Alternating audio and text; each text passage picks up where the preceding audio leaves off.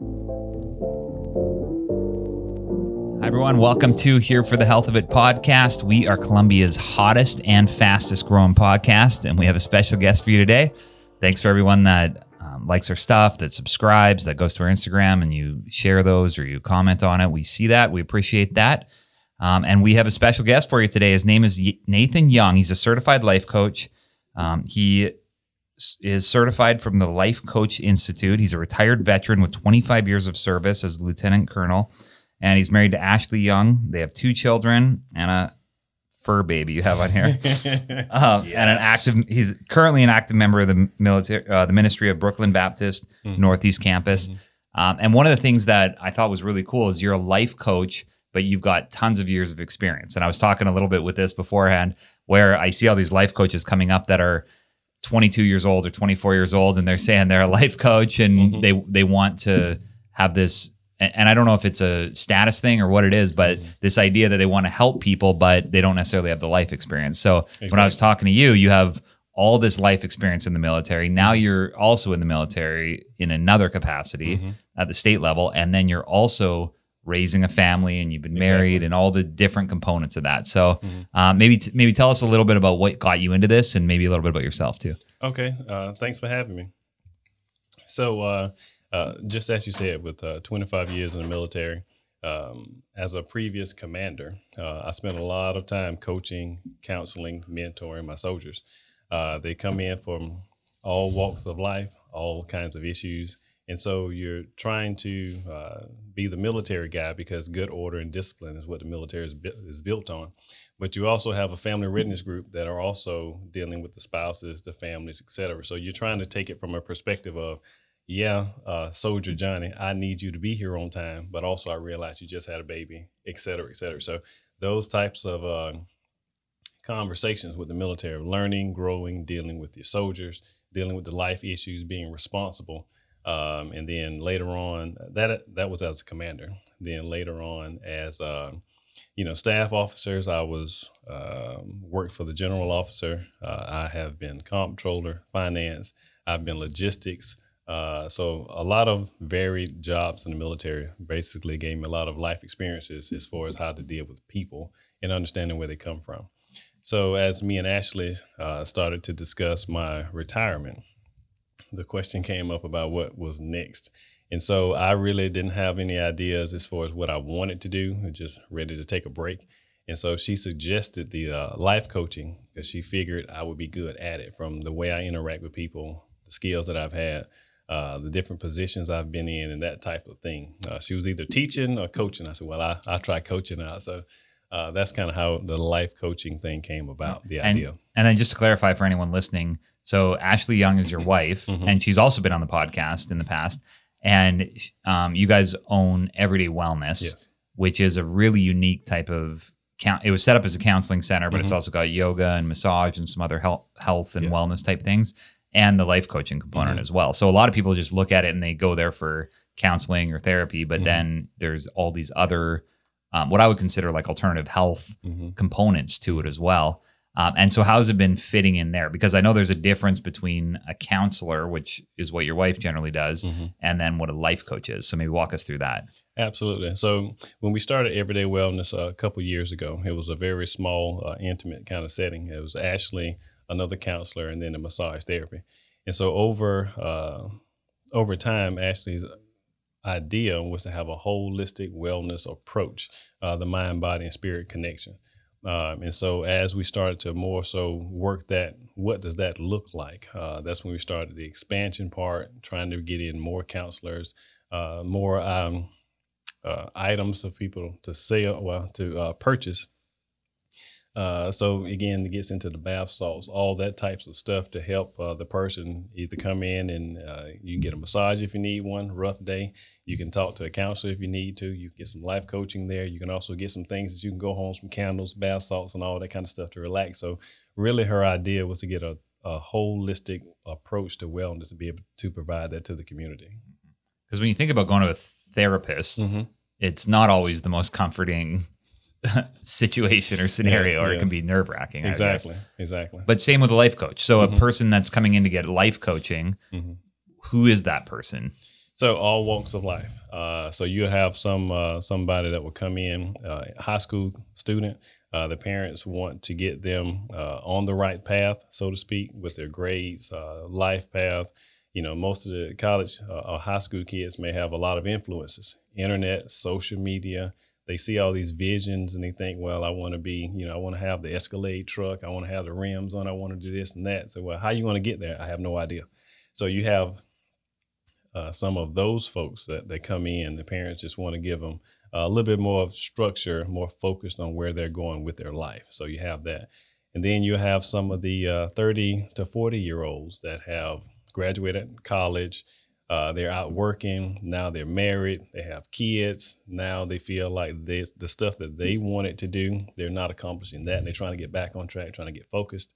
So I have some of those. And then you have some older ones that are to the point where they maybe have retired. Now they're trying to figure out, what am I going to do with myself now? And so we start having those conversations. So really with life coaching, it's from one end to the other, all walks of life, various issues, relationship, finances, starting businesses, don't know where to start. It just all varies. Nice. You knew I was going to do that, right? I know. Like the longer I waited, the more it just built up, and I was like, "Oh God, I'm either my voice is gonna crack, or I'm gonna just." One, I like that you have gray in your beard. When it comes to life coaching, I feel like that's like you got the perfect look. Mm-hmm. And then hair regimen. How often are you keeping things high and tight? Because I mean, you look great. Well, thank you. So it's a weekly thing for me. Okay. Ashley won't let me go full lumberjack, so I have to trim it. I got a little bit of that little beard juice kind of thing going on to kind of keep it soft, because they can't stick them when you're trying to hug and kiss on them. So I try to keep the hair low, the beard kind of low, and keep it all moisturized. And normally I'm okay. And you got a local barber, right? You don't do that yourself. Mm-hmm. Correct, local barber. So Let's shout him out. I do. Sonia Blade. Nice. So she's in the Northeast. Okay. And so she cuts my hair, does all of this, and my son Isaiah, she keeps him high and tight because he likes that little mohawk deal. Yeah. And I don't, I can't do that. Yep. So she is awesome. She takes care of that. Yeah, and I think so. When they come in, talk me through after they look at your beard and they go, "Yep, this is the right place." Mm-hmm. What's like session one look like? Is it more goal setting and like kind of hearing what they want to get out of it? Or do you have some sort of formula where you want them thinking about, career or finance? Kind of tell us a little bit about that. Okay. Excellent question. So normally the first session is trying to just figure out who they are, because coaching is very, very individualized. So the first session, we kind of sit down, try to build some rapport. Who are you? What have you into? What do you want? Just kind of getting those general things. What are you interested in? Because I build a picture of who this person is. Yeah. And you kind of have to have that the first 10 to 15 minutes just to try to break the ice and get over that part. Yeah. So then you start moving into, okay, so what brings you in today? That kind of basic question. And it's like, well, I want to do this, or I want to stop doing that. And so as we kind of have a discussion about what does that look like, end result, like we were, sometimes the client wants to have behavior change. Like, I want to be healthy. Right. And that's different from an object of, I want to lose 10 pounds. Sure. So that kind of gives me an idea of where we're going. Is this going to be a couple very focused sessions to get you where you want to be, get you a game plan, get you a process, because I'm process mapping that military stuff? Or is this going to be long-term goal? And then now we build in the things along the way, your key performance indicators, so to speak. Yes. How do we build these things in on the way to your behavior change? So that first session really is building rapport, getting to know each other, trying to figure out generally where you want to go. And so the first session really is not really hard hitting. It's just kind of really just getting that piece of it in. And I tell them that up front. I say the first session, we'll get to know each other, and I'll give you some things to kind of get you in the ballpark, some homework. So then when they start coming back for session 2, now we really start to dig into what is it that you really want to do and refine that goal. Yeah. Because, one goal may be I want to lose weight versus 3-4 sessions in, it is, I want to lose 10 pounds by this date. I'm going to track it by this on my fitness app. I'm doing my calorie counting. I'm increasing. So by that 4th or 5th session, we got a plan to kind of get you to where you want to go. So it's just basically like breaking into feasible steps and more clearly painting the picture for them. Nice. Do you use anything like vision boards or affirmations or like tools like that where when you meet with them and they kind of start laying out what they want, are you big in them like having a project to create a vision board that they can look at or repetitively say, positive affirmations to themselves in the morning? Understood. I don't do that part of it because as they come into the sessions, so I took a lot of time. I built like placemats with all my stuff on it to remember to do this and remember to do that. And what I find is you spend more time trying to make sure you hit the points and you miss a lot of that nuanced stuff that they say. Right. So for me, I may come into the session with a blank piece of paper. And because I'm a process map kind of guy, so we're talking and I have an idea, this is where you're going. I jot a few notes down. And as we're talking, I may draw a line over here and do this and then draw a line over there.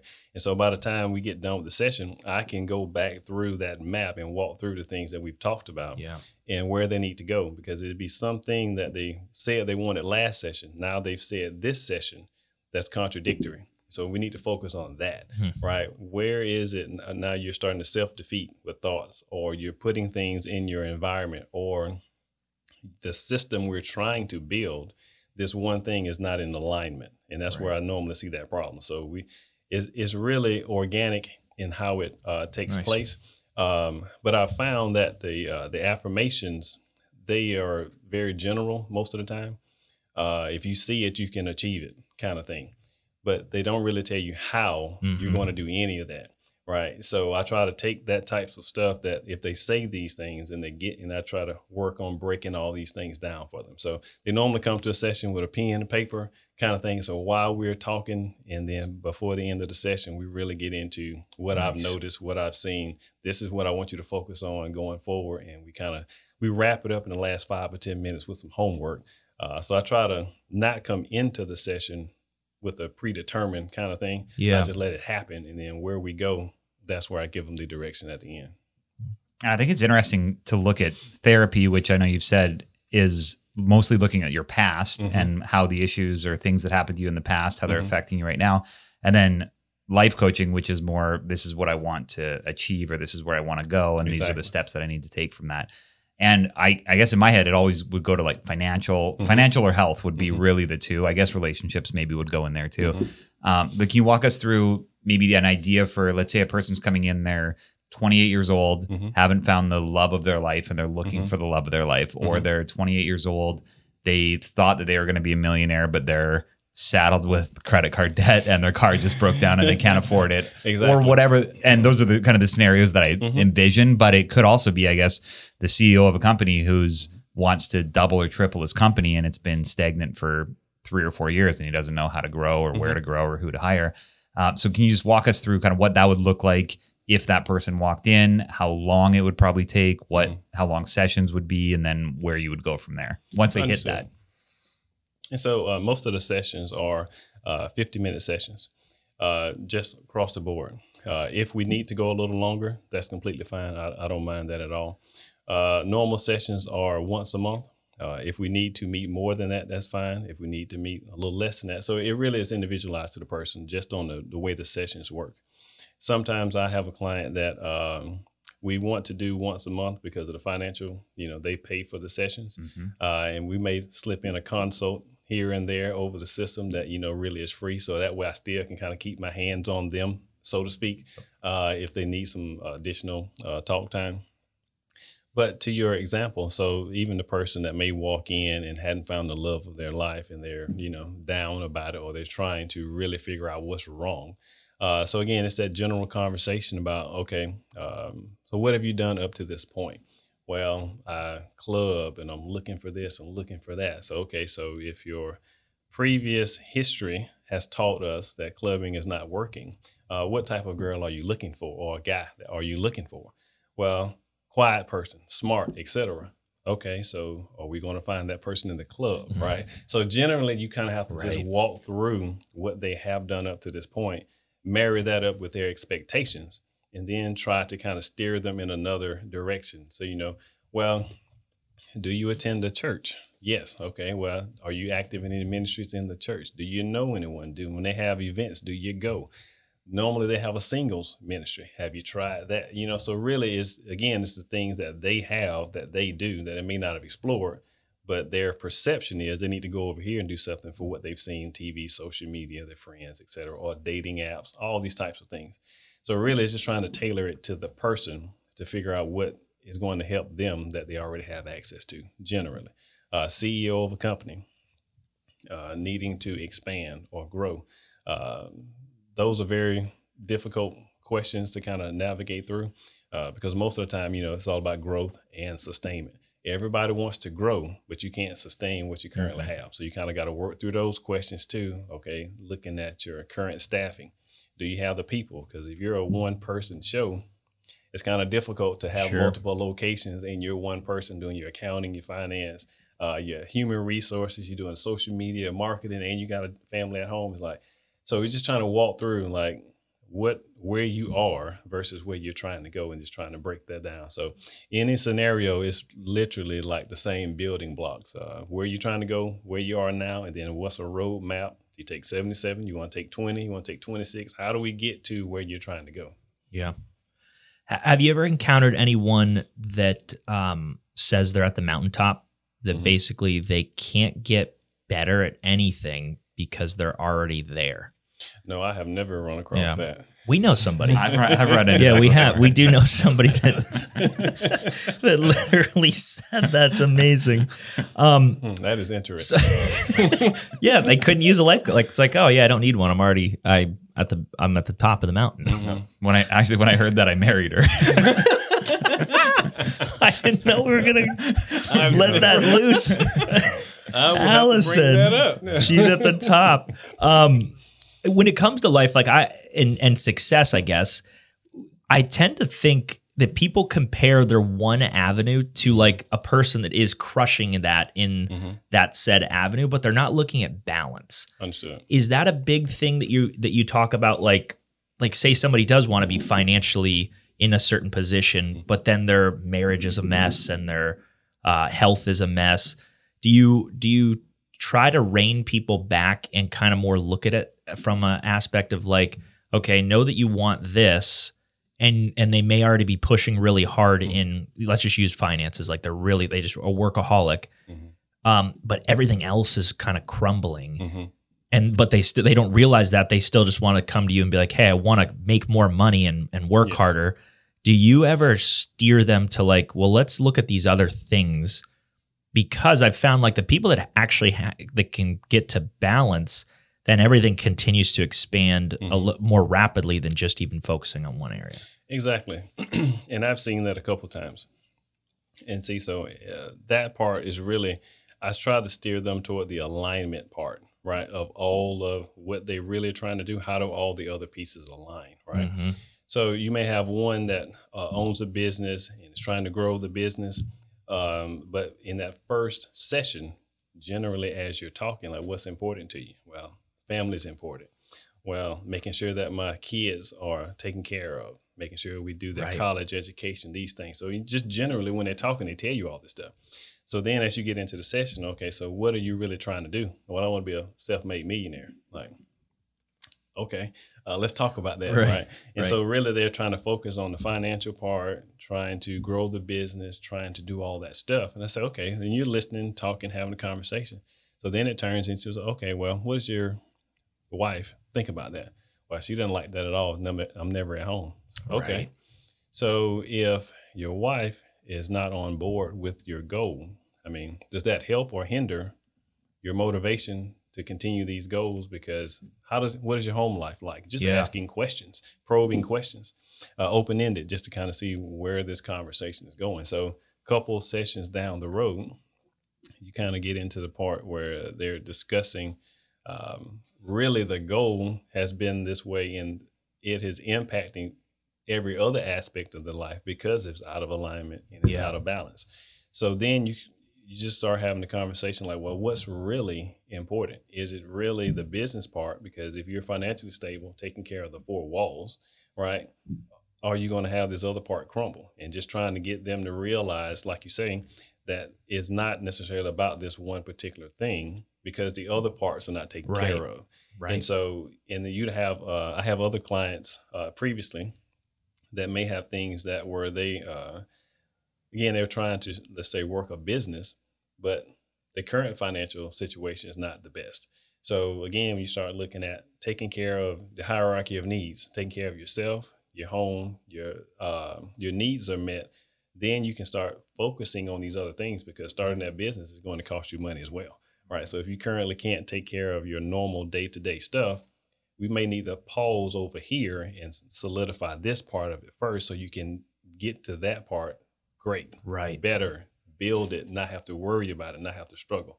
So sometimes, again, it's just the mental picture needs a little bit come into focus a little bit more. But that balance thing is huge. Yep. And I'm sure there's people who look at you and just say like, nope, just want to be a millionaire. Like, just want to be a millionaire. Because I literally have people that come in, they're like, oh, I'm just so unhealthy and I really want to get healthy. And, I'm like, and then I tell them something basic to do and they're like, no, not going to do that. Absolutely. Or they'll be like, no, they'll be like, oh, my muscles are cramping. Well, do you drink any water? No. All right, we'll start there. Nah, I was just hoping you could give me something different. Well, there's not really anything different. That's what you need. So that's what I'm going to tell you. Exactly. What happens then when they say, yeah, I want to double my business, but that's probably not the best thing for them. What they probably need to do is just maintain their business, figure out their relationships with their kids first, and then grow their business after. That's right. That's right. And you're absolutely right. That'd be my perspective. And you may bring these things up, but you're absolutely right. They come back with, this is just what I want to do. Okay, well, we can explore that. So then we take that piece that they're wanting to do and we build it out, put the steps in here, do the entire process thing, and then you just kind of let that happen. And then, the next session, how is it? So tell me, how are things progressing since our last session? Well, it really didn't. Okay, well, what happened? Well, why do you think this happened? And then now it's, well, I really need to focus on this. Okay, so well, now let's get back into the fold and let's look at these other pieces. So normally a session or two down the road, it comes back to the thing without you having to force it or, beat them over the head about it. Because again, it's their session. These are the things that they are important to them. So you let that go and you focus on what they want to focus on. In the back of your mind, it probably will come back to that. But at the end of the day, you're just trying to get them to realize that balance is very important. Alignment is very important for them to get to where they're trying to go. So that mental block thing happens with a lot of people. Like, you can only see this one thing and this is what you're focused on, but you lose sight of all those other pieces, which is why they come to the coach in the first place. Something is wrong and they can't figure it out. And so normally we can see it, but we have to kind of help steer them toward that gently sometimes. And other clients, you just have to push them a little bit because it's just built based on their relationship. Mm-hmm. And when it like habits, I imagine are a big thing that you work with people on, right? What I'm sure you have some book recommendations that I want you to mention at some point on like what would be good things for people that maybe are far listeners and can't come and see you guys, like what they should start reading and helping steer their life. But I've heard like with habits, the way to actually get good change is either the concept was like tether it to something or set a booby trap. Essentially, like tethering it to like for example, if I want to take supplements, I already brush my teeth every day, so I could tether taking supplements to that, where I just link it or set them next to my toothbrush. And then booby trap was like you put what you want to do in a place that you're gonna walk go past it, so it triggers you to do it. So it might be like in our world, like spinal exercises is something that we try to encourage people to do. And sometimes they're just like, well, yeah, that's like in my closet. Well, you don't see it anywhere, right? But if you put it on your kitchen pantry door, the cervical traction, it's like, oh, every time you walk in your kitchen, you see it. And it's like, oh, let me do 5 to 10 of these right now. Yeah. Do you have anything like that, like habit tricks, or what sort of things have you taught when it comes to like seeing people change habits? So absolutely right. Part of that is tethering is what we call habit stacking. So you're absolutely right. Personal examples for me, like I put my cell phone in my closet. Because if it's on the nightstand, I'm not getting up. I know that. Goes off at 5, I reach over, I hit it, and I roll back over. Yep. If it's in my closet, I have to get up, go, turn it off, and at that point, it's right next to the bathroom. I start getting ready. So that's a habit that I had to put in place just so I get up on time so I can get my day started right. Then the stacking part comes in. You're absolutely right. So you have a thing that you're doing, you tie the next thing to it. Right. And you continuously stack the habits on top of each other to eventually get where you want to be. So the last time I was in the session, I did my paperwork on the other location, and I told them I wanted to put on a few pounds, right, of muscle. Yeah. So one of the things that I do, I have my pull-up bar hooked onto my closet frame. So as I turn my phone off, I turn there and I do 10 or 15 knee tucks right there. So it also helps with my decompression. Yes. Right. And it helps me with my upper body strength. So all of that is tied right into just getting up in the morning before I even go in the bathroom and brush my teeth. Ashley can't do a pull-up, can she? Just real quick. She can. Okay. She can. She does not like to, but she can. Okay. She likes the planks more than pull-ups. And I have a question about the cell phone thing, because I've tried that a few times when I wanted to start getting up early. Like I decided, all right, I'm going to start getting up early. And I would put it far away because I know that I would have to get up and get it. And then my wife would just be furious that my alarm's screaming at 5 a.m. across the basically across the entire room. That's not perfect. Okay. Yeah. Mountaintop. So I started sleeping in more. I decided that wasn't a worthy goal. Well, so it just depends on if you need to do something. The environment plays a part, and everybody in your environment also plays a part. So does she have earplugs in, or does she just wake up at 5, or she just wakes up and then goes and then ignores it? So with Ashley, when the alarm goes off at 5, she doesn't hear it. She's gotten to the point now it doesn't bother her at all, because I get to the point where I set 2. So the one on the nightstand is at 4:58, right? Because it wakes me up and I hit it and I roll back over, but I'm not asleep. So when the 5 o'clock goes off, I actually get up and now I'm up. So that's the secret. Nice. Yes, that makes sense. So again, you try something, you put it in place, and then you tweak it, right? And so that's what I learned. If it's in anything more than 2 minutes, I'm going back to sleep. But within that, I'm still kind of loose, trying to get comfortable. Then 5 o'clock, I'm like, just go ahead and get up. And I go and I do all my stuff, and I don't have a problem. Wow. But Ashley, she's knocked out. That's what you want as a life coach that's getting up at 5 a.m. every morning. And is it just a habit that you've had from being in the military for so long? That's just what time you get up? Well, it's partly. So we do get up early, and we do a lot of things in the morning before the normal day starts. But for me, I just have noticed I have more energy, more clarity, more focus in the morning. One of those books we talk about, I'm trying to remember the name of it now, but it'll come to me later. It really talks about the things that you have to do that are important. You have to do them first.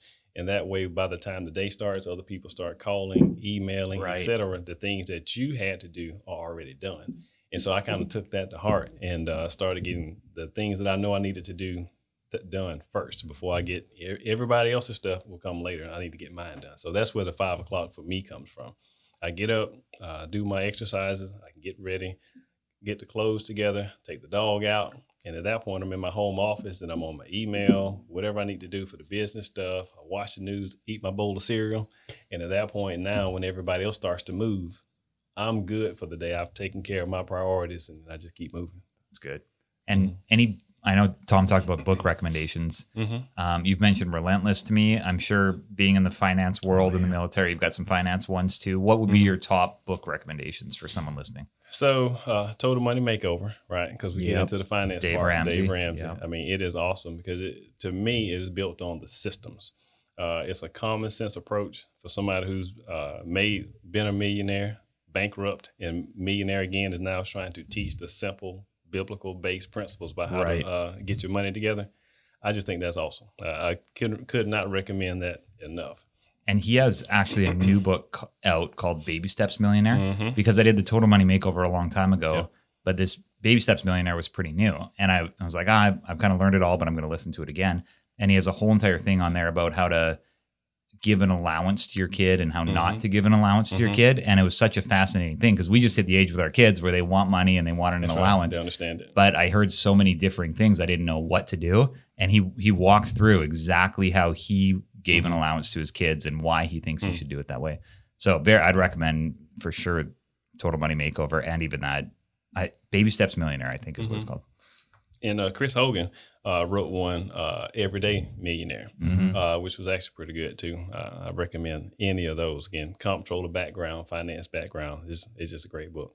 Which is wild. Well, can you touch on that book a little bit? Because I read it too, but it was pretty fascinating. And it was similar to the book The Millionaire Next Door by Thomas Stanley, I think his name was, from 40 years ago. And this is kind of the new and improved version of that where they studied all these millionaires. But what were some takeaways from that? And so absolutely right. So again, the book years ago, I think they had a study, a couple hundred, maybe 1,000 millionaires. They kind of studied their habits. The new one, they've had thousands of first-time millionaires in the United States. So they did a study of these first-time millionaires to ask them those basic questions. How did you get here? What does this look like? What tips would you have for other people? So a lot of the book is basically on the statistics. The majority of these brand new millionaires in the United States did not come from money, didn't come from Ivy League schools. Most of these folks were normal, everyday people. The top three, I think, was architect, engineer, and teacher. Brand new top three millionaires in the United States. I was like, teachers, the one they call right. It's like, because, and then he kind of talked about the fact of the way they work and organize themselves. They are used to doing more with less, saving, maximizing what they actually have, and then giving to others, pouring into them. So he just went through this, the way they go about their setting up their lives, which was, like I say, just very, very interesting to me. And most of these folks are 401k millionaires.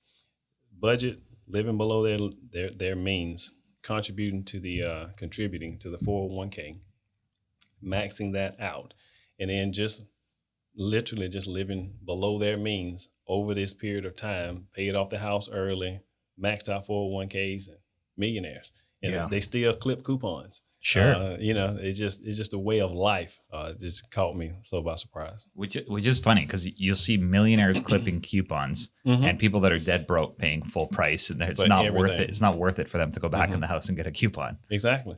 And so it was interesting when I was mobilized to Iraq in 2006. I had a commander, Colonel Jim Greasy. He was the guy, brigade commander, and he and I would also walk to the little shopette that we have in Iraq, and we had a dining facility where we all ate, because we worked 12 plus hours every day for one day off a month. So we were always in the office together, always having these conversations. So he and I would just take a walk, say, hey, I need to go get some shaving cream or something, walk with me. We just walk. And because he was right at 60 years old, I think at the time, getting ready to retire as soon as we got back. And I was a young lieutenant. So I guess he was mentoring me. And so we would walk and we would see the other soldiers coming on base. And you'd have Popeyes, Burger King, all this American stuff on fast food places in Iraq, right? And so he told me one day, he said, Nate, just look around. And so I looked and he said, okay. He said, now you'll notice that all these people, soldiers that are buying food, you're right, full price, all this stuff overseas. He said, most of these are the lower ranking soldiers. I was like, I just never paid attention to it. So they're spending money to buy food. And he was like, the dining facility, you eat all you want, free ice cream, free everything is literally around the corner. But they would rather buy food than be fed. I eat 4 times a day, right? And so it just eye-opening experience to look at. To your point, some people will spend all they have versus just literally walking around the corner, walking in the dining hall and eating until 2-3 plates until they're full and walk out. But they'd rather pay for a Whopper combo. Yeah. It just didn't make sense, but it's habits and what people do. But, it's one of those things, you put things, again, in place to keep you from your goal. You do that to yourself. I'm curious about Iraq too, how long you were there and what it was like mentally being there and then coming back too. Well, yeah. So Iraq, very hot, dry. It's like So here it could be 90 degrees in humidity and you're sweating buckets. Over there it could be 120 degrees and you dry as a bone, right? It's just a different type of heat. So sand, heat. There are some people, well, at that point in time, there were some third country nationals is what we call them, because the government tries to utilize contractors there to get services done for cooking, laundry, all that types of stuff. So you interact with a lot of local people without having to go out of the gate. Yeah. So we did go out on missions, helicopter missions, all that kind of stuff. But interacting with the people, our interpreters obviously are from the Iraq area. So you interact with them. They show you pictures of their families. Most Iraqis wanted to have a decent life just like anybody else. They just happen to be in Iraq and they happen to have dictators. So general population, just like any other person, you just had some that were just very, very hardcore insurgents. And we found out a lot of them were not even from Iraq, the people we were fighting. They were coming in from other countries because they were the money part of it, right, getting paid. Wow. So being in Iraq away from home for a year was a difficult thing. Natasha, my daughter, was here, so I didn't want to leave her. But it did change my outlook on life a good bit. So I realized, because the first day we got into Iraq, we left South Carolina, went to Oklahoma for training. We flew out of Fort Hood in Texas into Kuwait. We were in Kuwait for a week or two, then into Iraq. First night in Iraq, there was a car bomb at the gate. Jeez. First night. And at that point, I was like, I'm in the wrong place. I've trained. I've been to school. Yeah. I'm ready to go. I'm a soldier. I'm like, but first night, get in the bed, and 20 minutes later, there's a bomb at the gate. That's wild. So at that point, your thought process had changed a little bit. Like, what's really important? And that was the family aspect, getting home to my daughter. So Iraq changed me for the better, I think. What if somebody wants to be a life coach? What advice do you have for them? Like, what should they start doing to pursue that pathway? Understood. First part, they need to like people. Yeah. Because it's not about the millionaire making the money. It's really about connecting with people. So if your personality is not one where you can sit down, have a conversation, and really put yourself in the other person's shoes, it may not be what you want to do, right? Just based on what you're doing. Because as we were kind of talking a little bit earlier, as a life coach, you have to be a fan of your client. So when your client comes in, I've already reviewed the notes from last session. I've gone all the way back to the beginning again. So when things pop up, well, when we initially sat down and talked, you told me this, and this was, and now we're talking something different. What changed? You don't get that if you're running from client to client and not a fan of your clients that when they're coming in. So understanding people, sitting down, trying to figure out who they are, what makes them tick, where they're going, why these things are important to them, and trying to help them put all this together. So I'd say, to me, it's really important to be a little process driven because you kind of have to understand things fall in natural orders if you're going to help your clients create goals, create processes, create systems for themselves so that way they can prosper. But really that people part is just huge, being able to listen. You got to be real empathetic. It feels like, because sometimes like people will say stuff and I just go right into like solve the problem mode. So I would be terrible. But yeah, I think that's a big thing is that putting yourself in their shoes and really feeling what they're going through and what the next steps are. Yeah, I got that from Ashley, actually, because I was the same way. After we got married, I would come home and she would tell me about her day. I would do the exact same thing, go right into understand this, and this. Well, this is what you need to do. Yeah, and she'd be mad. So I'm like, you mad at me? You trying to help I'm solving your problems right now. What do you mean? What's wrong? And so what I realized was at some point, she would just want to explain it and talk it out. She didn't want my advice. And so I had to kind of start listening for the cues. So when she started talking, I say, so you want me to give you advice? Is this you want me to solve it or you want me to listen? I started asking that question up front. So I just want you to listen. Okay. whatever happens, it happens. I'm just listening at that point. Because I was going to ask, like, what do you do? Like, when they start talking and they're telling you all this stuff, like, do you just, like, 'cause I'm just thinking about myself, like, okay, if I just listen, like, I just sit there and stare at you and listen, and then I don't know what to respond after they're done telling me everything. You know what I mean? Because my response is going to be, it's going to be like, real short to the point. Yes, like, yes. Like so, is there a canned response that we could just be like, oh, yeah, like maybe it's like, sorry to hear that. Anything I can do? So I need a script. So if there's anything canned response, I would say if as you're listening, something is going to not sound right, and just say, "Tell me more about that." Right. Oh, that's nice. Yeah, because at that point you get a little bit deeper into whatever it is, and then that may give you the thing that comes next. So just something. Just tell me more about that. Yep. Okay, nice. But I think that's probably like a fairly universal thing, because I'm sitting here thinking like, so, and in that scenario, like you're not actually telling them the very basic solution. You're just and what's wild is you may have the solution and you still can't tell them it. Absolutely. That's what's great. That's what I was thinking. You're right, because as you're listening, it's like 1 + 1 is 2, right?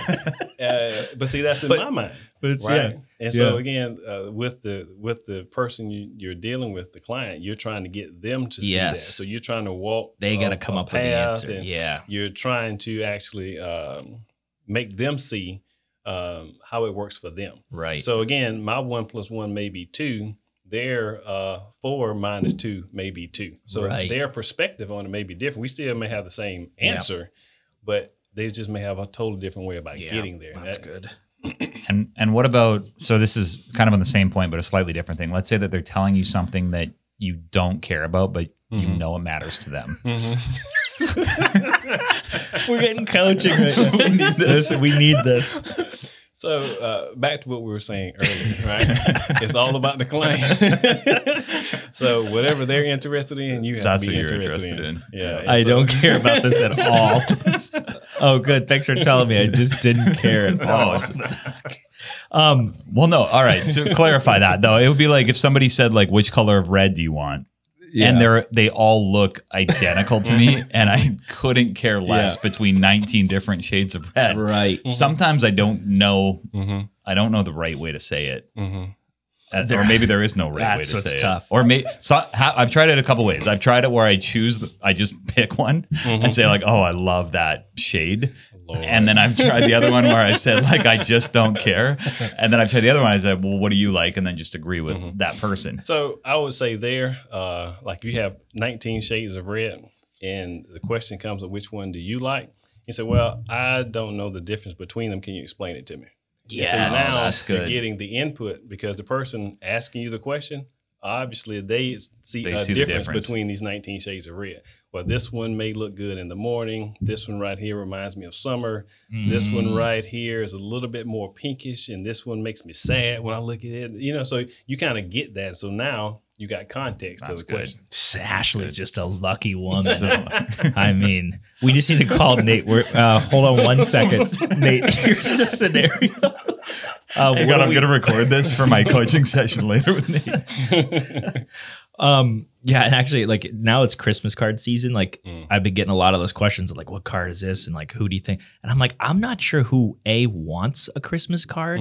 So I'm not sure what they would care what they look like, kind of thing. I got. So yeah, bad. So with Everyday Wellness, which your initials are EW, which I told Ashley that means EU. I figured. And but what do you guys see in the future? Like, what's next steps? What are some things or opportunities that you guys are heading down in the next, 5-10 years? Okay, well, good. So right now, so you remember we were in a little smaller space. And so we just finished the expansion into a larger space. So we went from 2 clinical offices, 1 massage parlor, to like 7 offices and a massage. So we've tripled the space. Nice. So we're just trying to get more counselors in so we can provide more services to the community. Down the road, we're looking at following some of your footsteps as far as expansion into other offices. Oh, nice. So we may not be in the Columbia area, but maybe a Greenville, Charleston, or maybe some of the like in Orangeburg, Newberry, where she's from. So we're kicking those ideas around now to doing satellites, and so we're trying to look at how does the staff work. Can you have a one person here for a couple of clinicians, remote places here, so that way your admin staff in Columbia could be the main hub managing all this stuff. So we're now looking into how do we expand in satellite spaces. We need to put a little counselor in our Brickyard location. This is actually a recruiting podcast. Yep. In case we didn't tell you. Well, awesome. Like now, are you from here? You're from Columbia? From Abbeville, about 2 hours from here. And Ashley's from Newberry. Mm-hmm. What do you guys like about Columbia? Like, do you guys see yourself here long term? Is this kind of your home now? Yes, we do. So we're on the northeast side. Yep. Which the good side. So 10 years ago, well, in 2010, when we actually moved out there, it was very small. Well, it was smaller, right, type of community. Yeah. So, but since then, it has just grown. I think it grows 5-6% a year. So it's blowing up. Now you got another Sand Hills out there. The car dealerships are going up. The hospitals out there now, extension. I mean, it just. But what we liked about Blythewood was that it was a little further out. It's still kind of quiet. But what we like about the Columbia area, I mean, it's central to just about everything. Right. So downtown Columbia, Ashley likes to go out, have some good food. She likes to club, as we like to say. So she likes to hang out. So she likes the downtown. Again, while the office is, right there off of Gervais Street. So she likes being in the middle, being able to walk and get food, ice cream, which is her thing, sweets and snacks and all that kind of stuff. So we just really like the family atmosphere that's here. We were like Greenville as well with their downtown. Because I got family all in the upstate, so we go visit them. But Columbia is home, and so it's the family feel, it's very connected, feel very safe. Yes. Right. We know there's stuff going on everywhere, but I don't feel. Walking the streets, I don't feel like I'm going to get attacked or murdered or stuff like that. So I really like the family, the safety, just the ambiance of Columbia. I mean, it's great. Are you still connected with Fort Jackson at all, or you like the idea that I like the idea that there's military here? Mm-hmm. Yes. So between we have multiple bases here. You got Shaw, which is not too far down the road. The Air Force Base. You got Fort Jackson here. A number of National Guard bases. Joint National Guard bases. So, I mean, the military community is huge, huge in this area. Even in my neighborhood, the guy was across the street, was a contractor with Raytheon in the military. The one beside him retired Fort Jackson in the finance community. My neighbor that just moved, he retired from Fort Jackson. The guy on the corner is in Fort Jackson. Going the other way, his son is in the Navy. The son stays in the neighborhood too. Drill sergeants, just in my neighborhood. Yeah. So if you come in my neighborhood acting up, there's no telling what you'll find because it's military literally in the entire neighborhood. And that's in Northeast in Blythewood. So, but it's so much of a military presence here. And Columbia loves the military. When I was still in uniform, I can't remember how many times I actually paid for a meal. Really? That's awesome. I didn't look for it, but it was so great. No, that's awesome. But people all over the place. I mean, thank you for your service. And then I'm waiting on the ticket. I talked to the waitress, so it's so-and-so paid for it. I'm like, next time they come in, tell them thank you. I mean, they didn't tell me anything. They just paid my ticket and left. That's cool. So Columbia's great. And then anyone who wants to come see you. So there's probably people sitting here listening like, all right, I got to see him or I got a consultation. Mm-hmm. Do they just call the office? They go to Everyday Wellness, call the office, say that they want to make an appointment with you. Yeah. And then you said that 50% are virtual, 50% are in person. Mm-hmm. But if they're in the Columbia area, you generally want them to be in person. Yeah, they come on in and we can actually sit down. Again, it helps with building that rapport. So we actually have a conversation, get comfortable, water, coffee, snacks, whatever it is, and we sit down and have a conversation. If you're in the Columbia area, I would, at least the first session or two, come in, have a conversation. Let's sit down and kind of work through some things. But after that, if you want to go to virtual only, which is completely fine, very easy setup. We're in Simple Practice, the system. Literally, we set your appointment. It sends you a reminder the day before, and then 15 minutes before the session, I think you get another reminder. You hit the button, join, and we're talking. I mean, it's literally you can do it all on your phone. Yeah. The telehealth has been a upside from COVID. Yeah. Telehealth has been a lot more accessible. Cool. Especially And you with guys work insurance with companies. kids too, which is cool. Like I know Yes. my son's been with Janelle for a while and doing some of the online stuff too, which is really good. Oh yeah. Kids, all walks, kids, teenagers, the Silver Saints, what Janelle calls them, the older. Oh, the older. I was like, oh, Silver Saints. I've never heard of that. Yeah, Janelle's got a lot of sayings that she uses. The Silver Saints is, I think, my favorite. So she's great. So yeah, the practice. If they want to go to, I think it's info at Everyday Wellness. We're on. I think we'll post the Facebook. Yeah, Instagram, we'll tag all all that. that kind of stuff. So really, just click on it, or I think we'll put the office number up there too. Yep. But they call in and say, hey, I'm interested in coaching. And then Peyton, our admin specialist, she gets you hooked right up, get you plugged in on the calendar. And I saw you made it on was it Turquoise Tanks Inc. I think was it on Instagram, where he was in a tank top matching his wife? Yeah. Does your wife pack your clothes? No, it was a really good write up about you in a tank top. And I forget the handle, but I think it was like Turquoise Tanks or Surreal Estate or something like that. But yeah. Yeah. good. So we try, especially when we vacation, to do little quirky stuff like that. So with colors. Does she pack them for you, or do you guys sit there together and pick out, we're going to wear red on Friday? So we kind of worked that out together because we knew what her colors were. And then my stuff was purchased to match her colors. That's And so at great. that point, we packed it all to make sure I didn't leave my colors at that. That's amazing. And she I think she actually mentioned too, she likes it when you wear a tank top underneath your shirt because of the lines. Yeah. Which I've started doing that a little more. Just in case Allison likes it. Yeah. I don't know if she does or not, but I like it. It doesn't hurt. All right, everybody go check them out. Go check out Everyday Wellness. Appreciate you guys listening. We'll see you next time. Here We're here for the health of it. for the health of it.